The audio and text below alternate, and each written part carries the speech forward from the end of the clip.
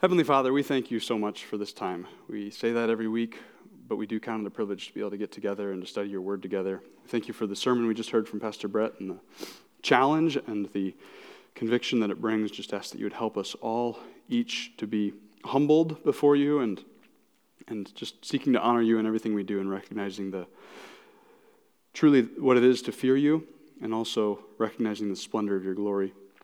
Lord, as we spend time this morning looking at your word together and seeking to better understand what you've communicated about who you are, specifically in understanding the person and work of the Holy Spirit, we just ask that you would be with our discussion, be with me as I seek to communicate clearly and directly from your text, but be with everyone here as they are discerning and considering what's discussed. And just ask that as a result of our time together, we would all be more and more equipped and more confident in what your word says as we seek to understand all that changes in our lives when we understand that you've sent your Holy Spirit for us. We love you, Lord. We lift this time up to you. It is in Christ's name we pray. Amen. Have you ever heard conflicting teaching about the Holy Spirit? This is a yes or no. Have you ever heard conflicting teaching about the Holy Spirit? Yes? I see a couple of people. Some people know, maybe. Okay. Have you ever noticed that some people talk about the Holy Spirit more like a force than a person? Have you ever heard the claim or accusation that we should focus less on the Bible and more on being, quote-unquote, led by the Spirit? Has anyone heard that claim? Am I totally the only one that's heard that? Or have you heard, let's focus on Scripture, let's focus on doctrine, and we need to focus more on just being led by the Holy Spirit. The quote, doctrine divides, but the Spirit unites. Maybe this be something you've heard. I think maybe you will resonate with this statement, but in reflecting on the beliefs of many in our day and age, it seems many people have incorporated New Age and mystical beliefs into their view of the Spirit, such that in their minds, the Holy Spirit is actually more like the Force from Star Wars than he is the person that God revealed in his Word. And I think as we reflect personally, there may be elements in which we have adopted a similar mindset. My prayer and my hope over this week and the coming weeks as we do a mini-series on the Holy Spirit will be that we'd come away from this time with a better understanding of what Scripture has to say about who the Holy Spirit is and what he does in our lives. I do have a handout for this morning. If I could get a couple people to help me pass it out, that'd be helpful. There should be copious amounts. There you go.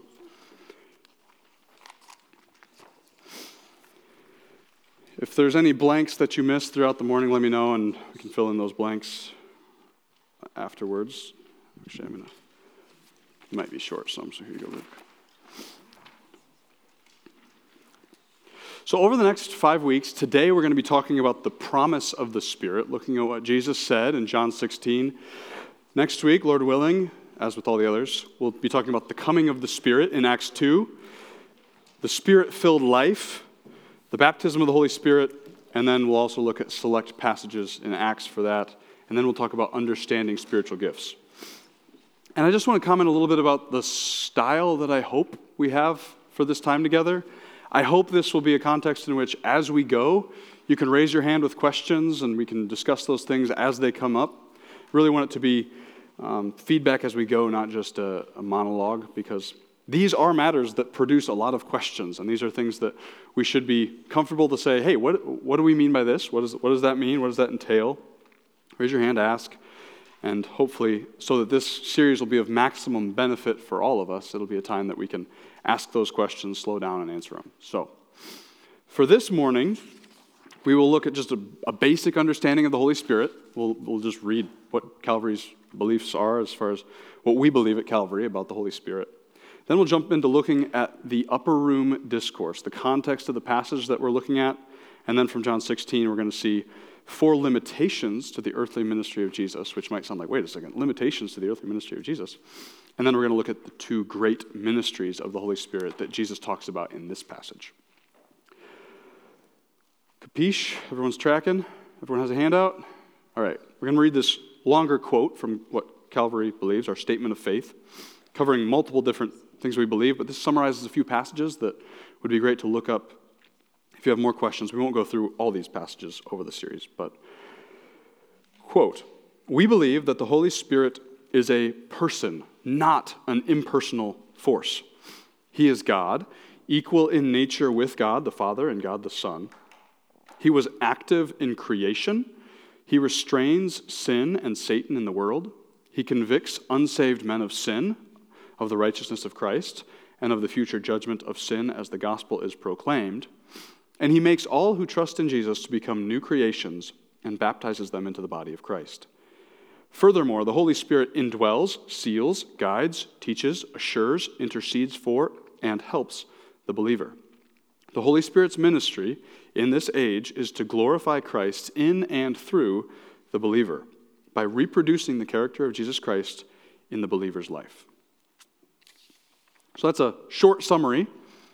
For most of us, none of those things will be probably major aha moments. I never thought of that. These are much what we go over this morning will probably be review.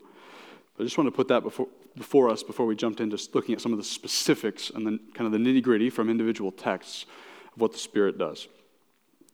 So we're going to be in John 16. Please turn with me there. We'll be there pretty much this whole morning. So if we turn to other passages, keep your finger in that passage because we'll be flipping back to it. John 16, verses 4 through 15. It's really important to understand this section of the Gospel of John and realize that it's what's called the upper room discourse. So it's the conversation that's happening between Jesus and the 11 disciples in the upper room right before Jesus is going to be betrayed, handed over, given a mock trial, and then crucified. It's the final major segment of Jesus' teaching to the disciples before his teaching, or before his crucifixion. In John 14 through 17 is this section. It's a very intimate glimpse at the way that Jesus communicates to his disciples, that he communicated to the soon-to-be apostles, his messengers to the world. And also, while finger is still in John 16, take a look at 13:30. John 13:30. This is in reference to after Jesus has just said, "One will betray me." That one is Judas. And then in verse 30, "So after receiving the morsel of bread," that is Judas, "he immediately went out, and it was night." And now, that's where this upper room discourse picks up from there. So it's, to use a current illustration, it's a bit like you've had a group chat, and you just saw the bloop, so-and-so just left the chat. You're like, "Oh, okay, he's gone." But now, what remains are those that are truly disciples, truly followers of Christ. No longer is Judas present, which is going to be important because the sorts of things Jesus is going to promise would not be pertinent to Judas. So as we look at chapter 16, bear that in mind also as we see how Jesus describes the Holy Spirit's ministry. So starting in verse 4, kind of halfway through verse 4 in chapter 16. "I did not say these things to you from the beginning because I was with you. But now I am going to him who sent me, and none of you asks me, 'Where are you going?' But because I have said these things to you, sorrow has filled your heart. Nevertheless, I tell you the truth, it is to your advantage that I go away. For if I do not go away, the Helper will not come to you. But if I go, I will send him to you. And when he comes, he will convict the world concerning sin and righteousness and judgment. Concerning sin, because they do not believe in me. Concerning righteousness, because I go to the Father, and you will see me no longer.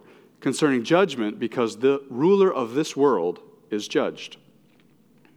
I still have many things to say to you, but you cannot bear them now. When the Spirit of truth comes, he will guide you into all the truth, for he will not speak on his own authority, but whatever he hears, he will speak, and he will declare to you the things that are to come. He will glorify me, for he will take what is mine and declare it to you. All that the Father has is mine. Therefore I said that he will take what is mine and declare it to you." So the first section we'll look at is verses 4 through 7. And we'll see 4 limitations to the earthly ministry of Jesus. The first is limited revelation initially. Limited revelation initially. That's a blank on your paper for those of you that want to follow along. Limited revelation initially. Verse 5. I'm going to him who sent me. None of you asked me, where are you going? I shouldn't say verse 5, verse 4. I did not say these things to you from the beginning because I was with you. This comment highlights the reality of what we call progressive revelation. The fact that God reveals himself in a progressive manner. It's not just like, boom, instantly. The moment the disciples started following Jesus, all of a sudden they instantly understood everything there was to understand about the Christian life. This highlights that Jesus initially communicated things to them, and there's aspects of what he's getting ready to communicate to them that he did not initially communicate to them. So there's progressive revelation even within Jesus' ministry. God communicates in stages and waves. He does this even throughout Jesus' ministry, we see this, but we also see this on a grand scale when we think about the way that he revealed himself to Adam and Eve, and then to Moses, and before that to Abram, and then the prophets, and then in the New Testament. So another thing we believe at Calvary, there's a big word for it that is long since fallen out of use, but it's still the word that we commonly use. It's called dispensationalism. And that means, quote, we believe that God progressively reveals truth about himself and his purposes to mankind in stages throughout distinct periods of history. These periods are called dispensations. Merriam-Webster defines a dispensation as a general state or order of things. So things were this way, and then they progressed to being this way. So we do experience this in our own lives. We don't necessarily think of them as dispensations just personally, but like childhood is different than the teen years, which is different than adulthood, which is different than also marriage, which is different than parenthood, etc. There's different seasons, you could say, or stages. Well, in a similar but different way, that's happening on a grand scale in the way that God's communicating to his creation. So when we highlight, the reason I highlight this and the reason Jesus says, yes, I didn't say this at the beginning, but I'm saying this now, is because what's approaching is a major, you could say, shift in dispensations. It's a new stage that's about to start. Jesus is about to go to be with the Father after his crucifixion, and what's going to come after that is the apostles are going to be the means by which God's revelation is declared to the world. The gospel is going to go forth from these 11 men in a room that are young guys. So there's a major shift that's getting ready to happen, and Jesus is preparing them for that shift. And understanding that is going to be critical when we look at how the New Testament portrays the work of the Holy Spirit, particularly in the early phases of the early church, in the apostolic age. So that's the first thing we see. The second limitation, you could say, to Jesus' earthly ministry was the limited time with the disciples. It was a temporary amount of time where he was physically going to be on earth. Verse 5, but now I'm going to him who sent me, and none of you asks me, where are you going? He is not going to be with them soon. This is going to be hard for them to grasp, of course, because being with Jesus is all they have known for the last 3 years. But Jesus is returning to the one who sent him, the Father. In this next stage or season or dispensation, Jesus will not be physically present with his disciples. This will be a very significant change, and the Holy Spirit will play a critical role during this shift. Jesus' first coming was not meant to be indefinite. After atoning for our sin, raising from the dead, and commissioning the disciples for the spread of the gospel and establishing the church, he then ascended into heaven until he returns to begin the next stage of his unfolding history. So he had a limited time with his disciples. This was a limited season. Another thing was the limited perspective response of the disciples, the limited perspective response, the response that comes from having a very limited perspective. And their response is sorrow, appropriately so. From their perspective, this would produce sorrow because all their perspective has known is that Jesus, God in flesh, God the Son, is with them. That's all they've known. So their perspective is sorrow, verse 6. But because I've said these things to you, sorrow has filled your heart. Just think about this from the disciples' point of view. Try to put yourselves in their shoes and imagine what that night would have been like. Judas just went out with the prophecy being that he would betray, and that is actively what he's doing right now. While they're hearing this message, Judas is rounding up a group that will soon betray the Messiah. So put yourselves in their shoes, and of course this would produce sorrow.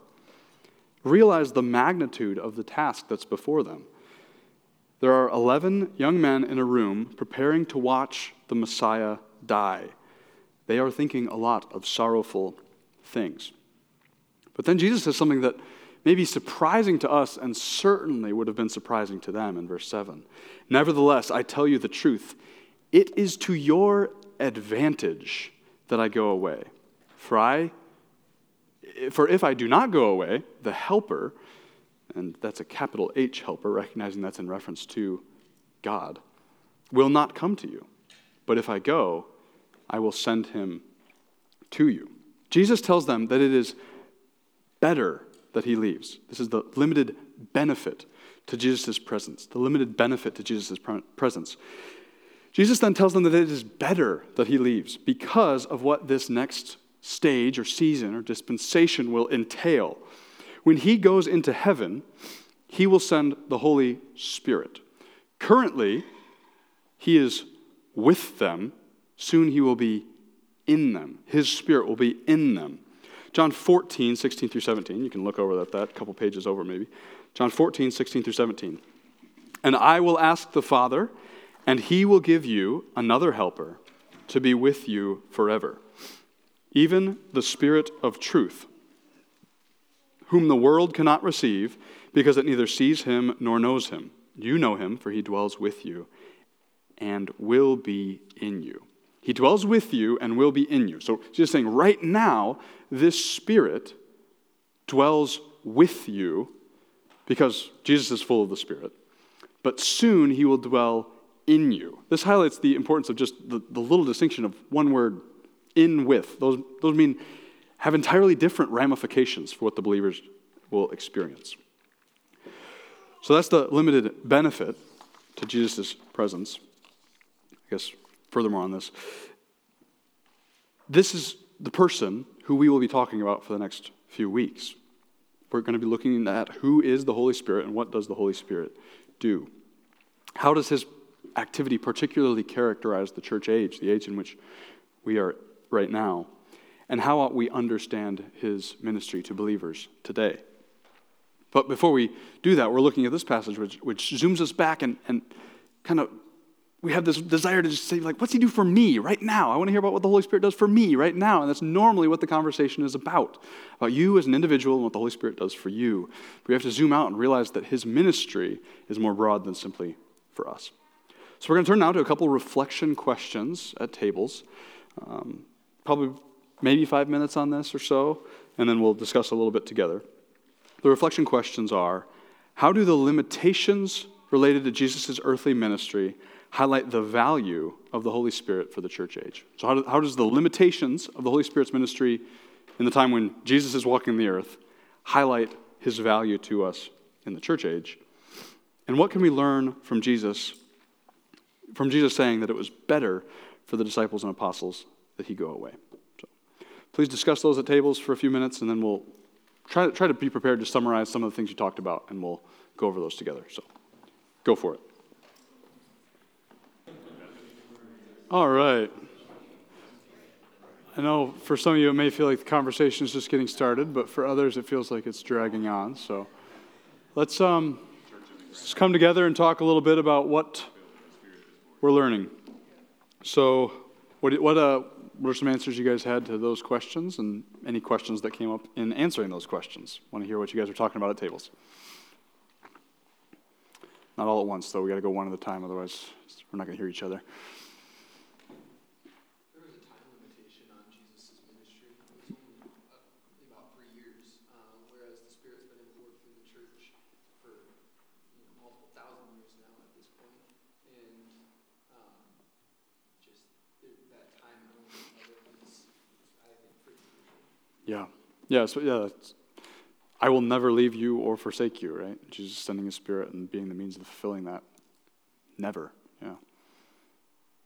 What else? Jesus couldn't be everywhere at once when he wasn't into the earthly body. So kind of the same way the Holy Spirit he's not bound by time or borders or whatever maybe that Jesus was bound by with his earthly body. Yeah. That definitely benefits us because we don't have to go to Jerusalem to see the physical body of Jesus to get our revelation or teaching because we have the Holy Spirit. Yeah, I think it's important, maybe even asking this question. Some of you are like uncomfortable with like limitations in Jesus' ministry. Wait a second, we're talking about God. Are we really going to talk about limitations? Well, what invites us to ask that question is the fact that it is God incarnate. He took on flesh, which is by definition taking on limitations, which should be a mind-boggling reality of God's grace. So, yes, great point on the all-present ability of the Holy Spirit and not limited to a 3-mile-per-hour walking pace from one city to the next. So, yeah. Any other comments or other discussion points that came up at the table that may be fruitful for everyone? There's also an element of limitation of the fame and the works aspects of Jesus' ministry with healing and such. That was sort of like to a lot of the people end up kind of bogging their mind down in all the works that were going on. Whereas the Holy Spirit has worked through a lot of seemingly unimportant believers in their like mundane parts of their lives and such like that. So like not so necessarily attractive stuff, but like that's been a way that the Holy Spirit's been able to work through the church is through people of all different kinds. Good connection.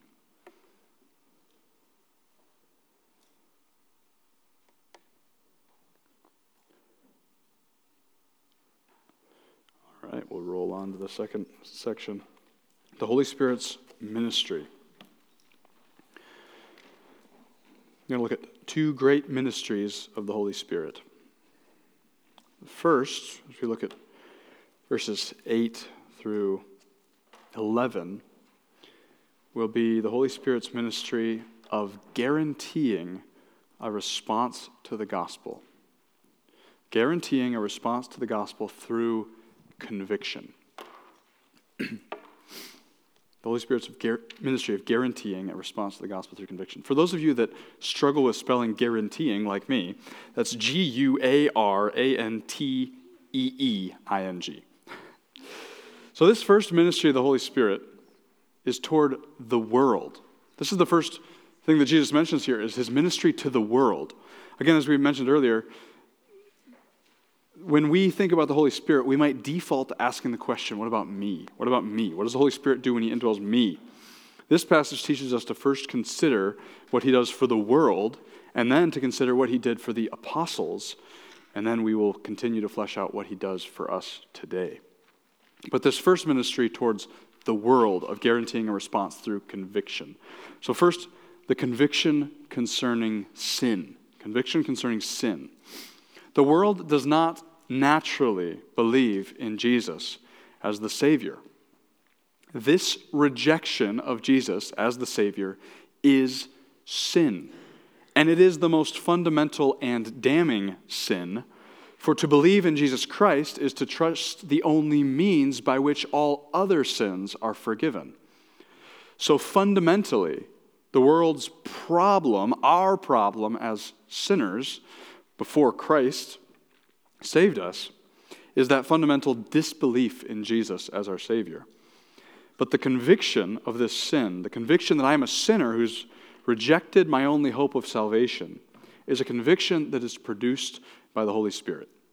When we pair this teaching with other teachings that we talked about previously, specifically the doctrine of sin and understanding what exactly sin is, and thinking about passages like Ephesians 2, 1 through 3, where we learn we're dead in our trespasses and sins, it's not natural for dead bodies to feel anything.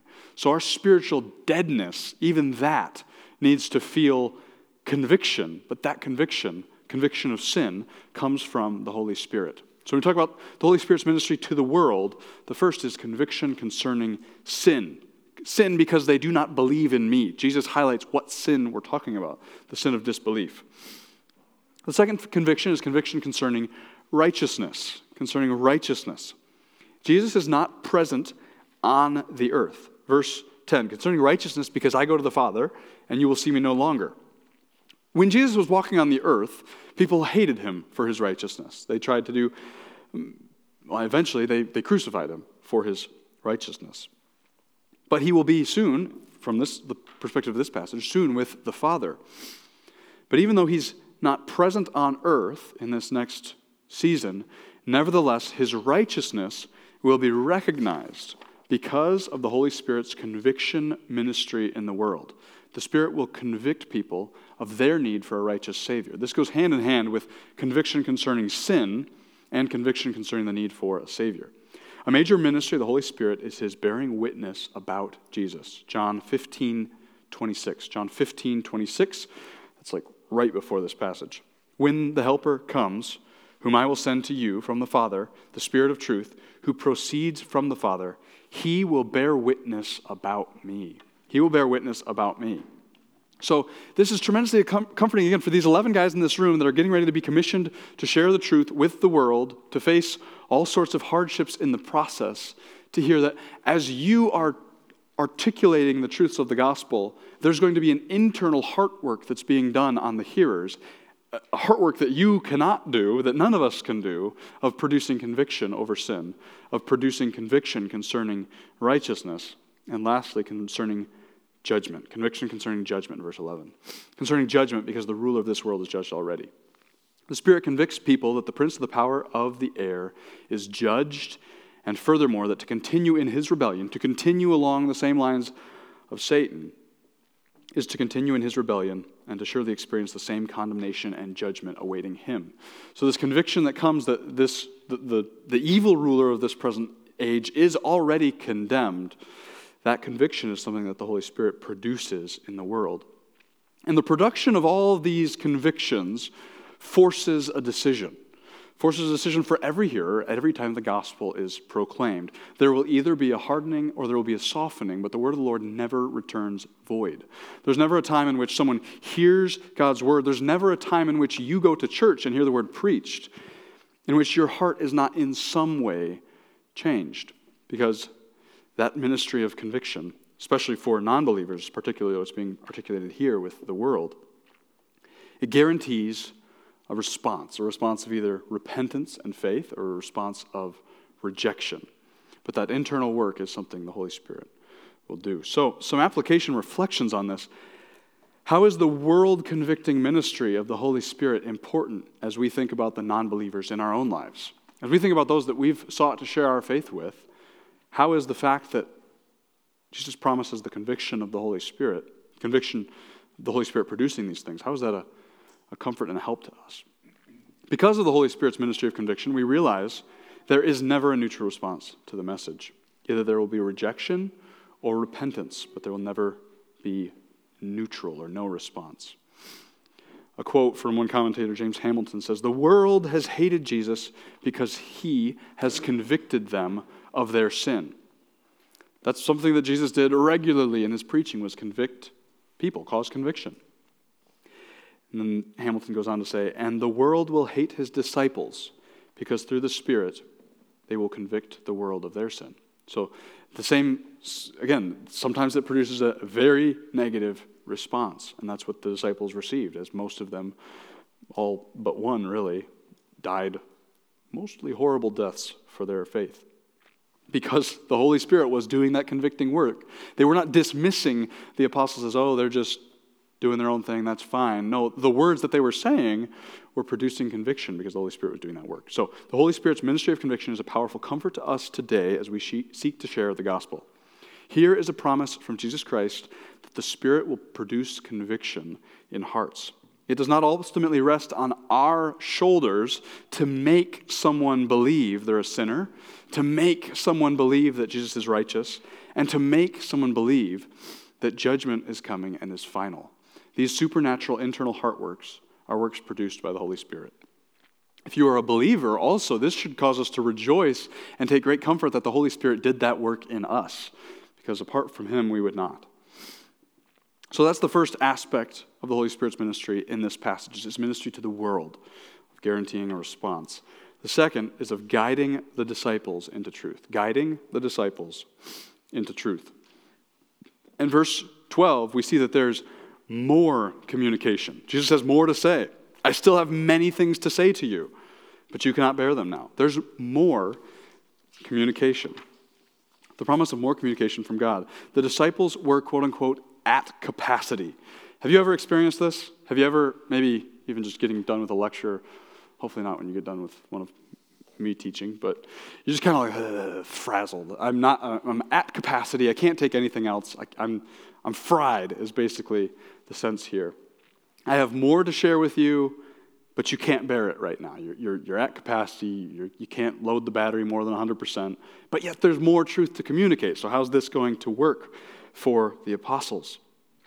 John 14:26, critical text. Underline it, circle it, bold it, connect it to this passage however you want to connect it to this passage. John 14, I'll start in 25, but verse 26 is the main one. These things I've spoken to you while I am still with you. But the Helper, the Holy Spirit, whom the Father will send in my name, he will teach you all things and bring to your remembrance all that I have said to you.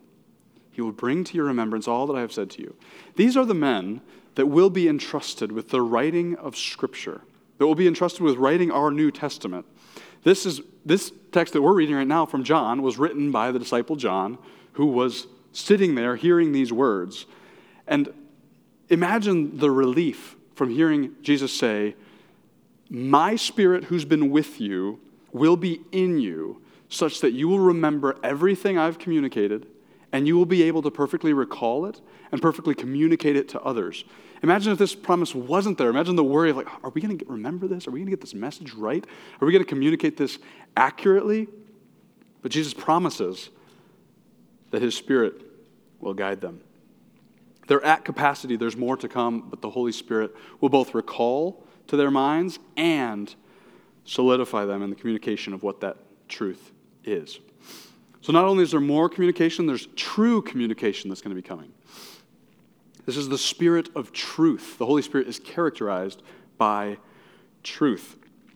He'll guide them into truth. Verse 13, when the Spirit of truth comes, he will guide you not only into truth, but into all truth, into the completion of truth, and I believe into the finalization of the canon of Scripture entailed in that all truth. For he will not speak of his own authority, but whatever he hears, he will speak, and he will declare to you the things that are to come. All truth is a good description of the New Testament. All truth, quote unquote, is a good description of the New Testament, the product of the inspiration of the Holy Spirit. The disciples will not be dependent on their fallible memories to reproduce all that Jesus said. The Helper will come. Thirdly, there's future communication entailed. Future communication is entailed. At the end of 13b, but whatever he hears, he will speak, and he will declare to you things that are to come. Also, I want to highlight the fact that this is John writing this gospel. What other significant book in the New Testament did John write? What? Revelation. What is Revelation about? A lot of it. Things to come, right?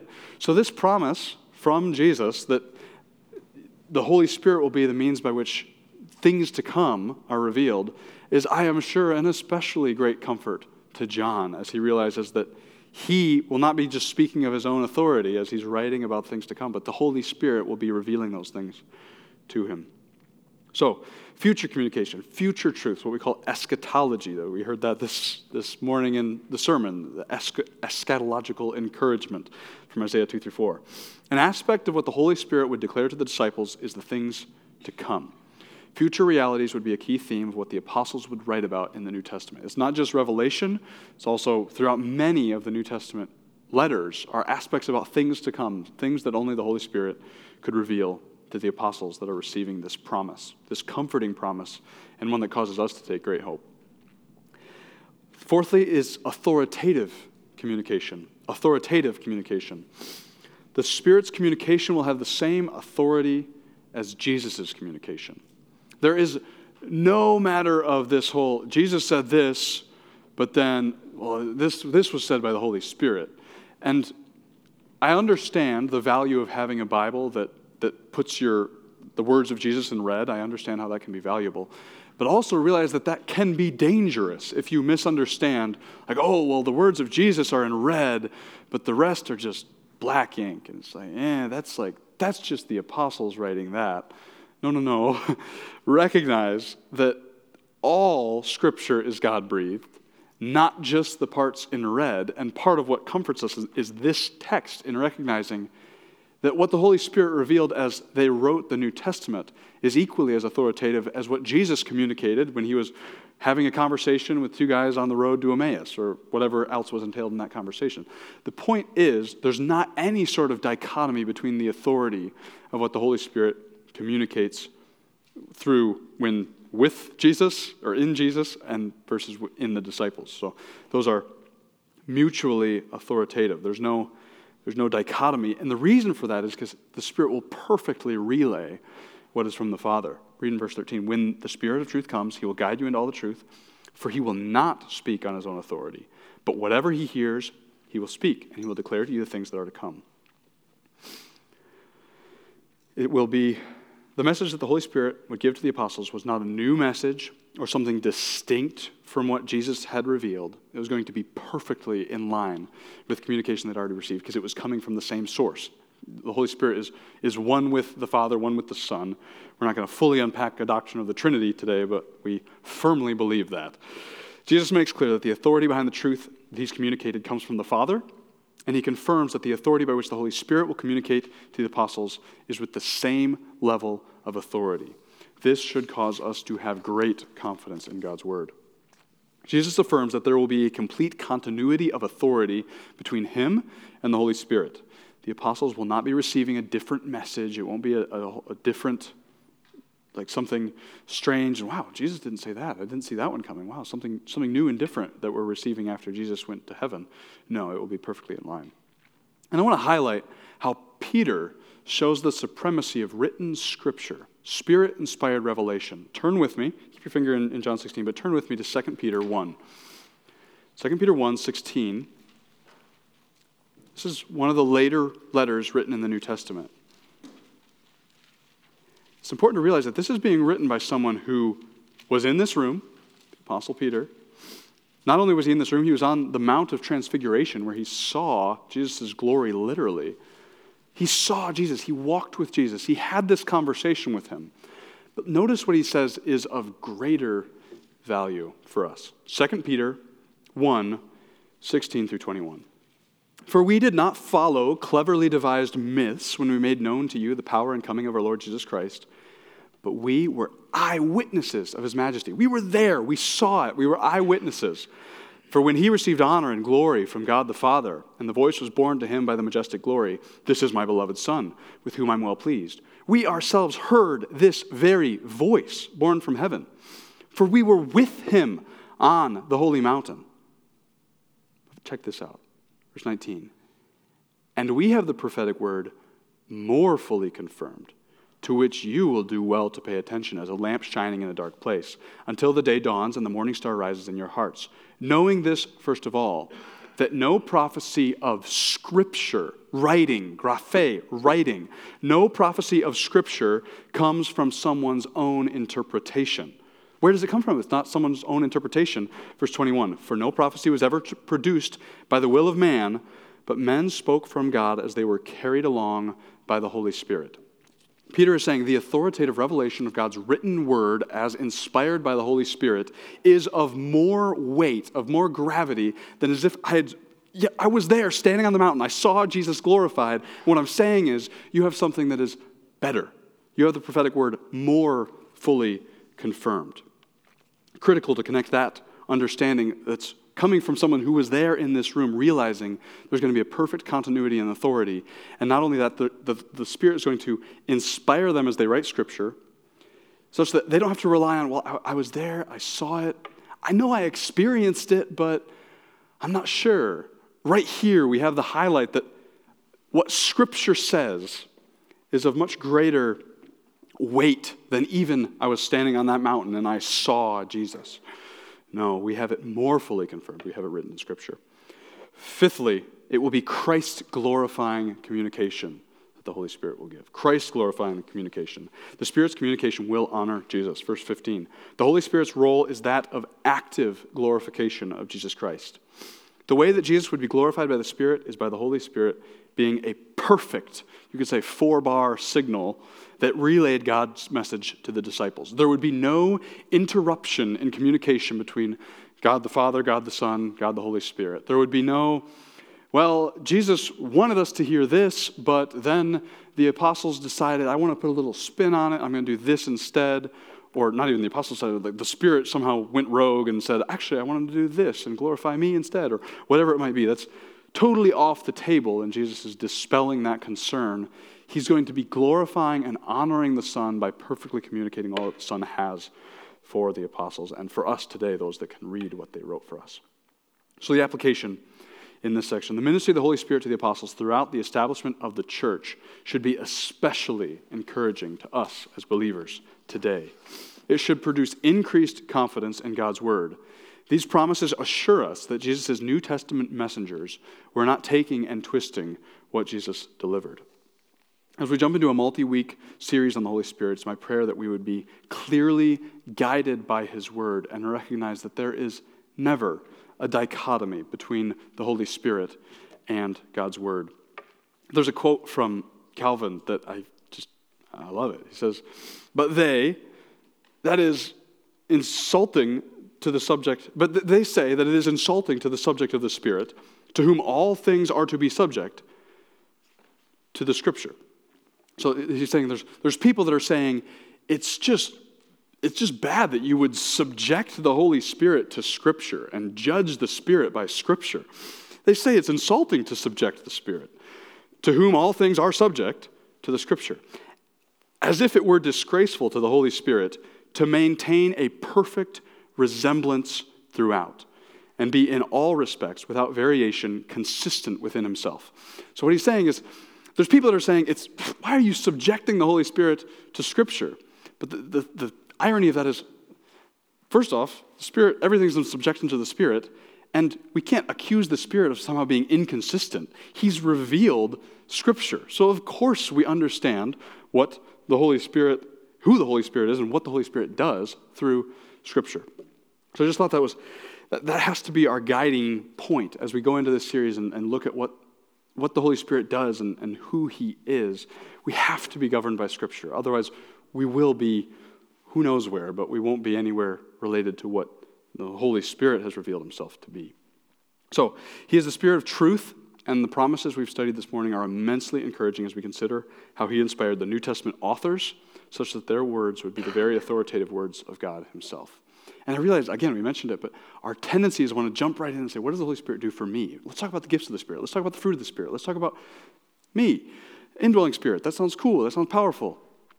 I think we want to start here and recognize what the Holy Spirit does for the world and what the Holy Spirit did for the apostles, because that's the means by which we're going to know what the Holy Spirit does for us.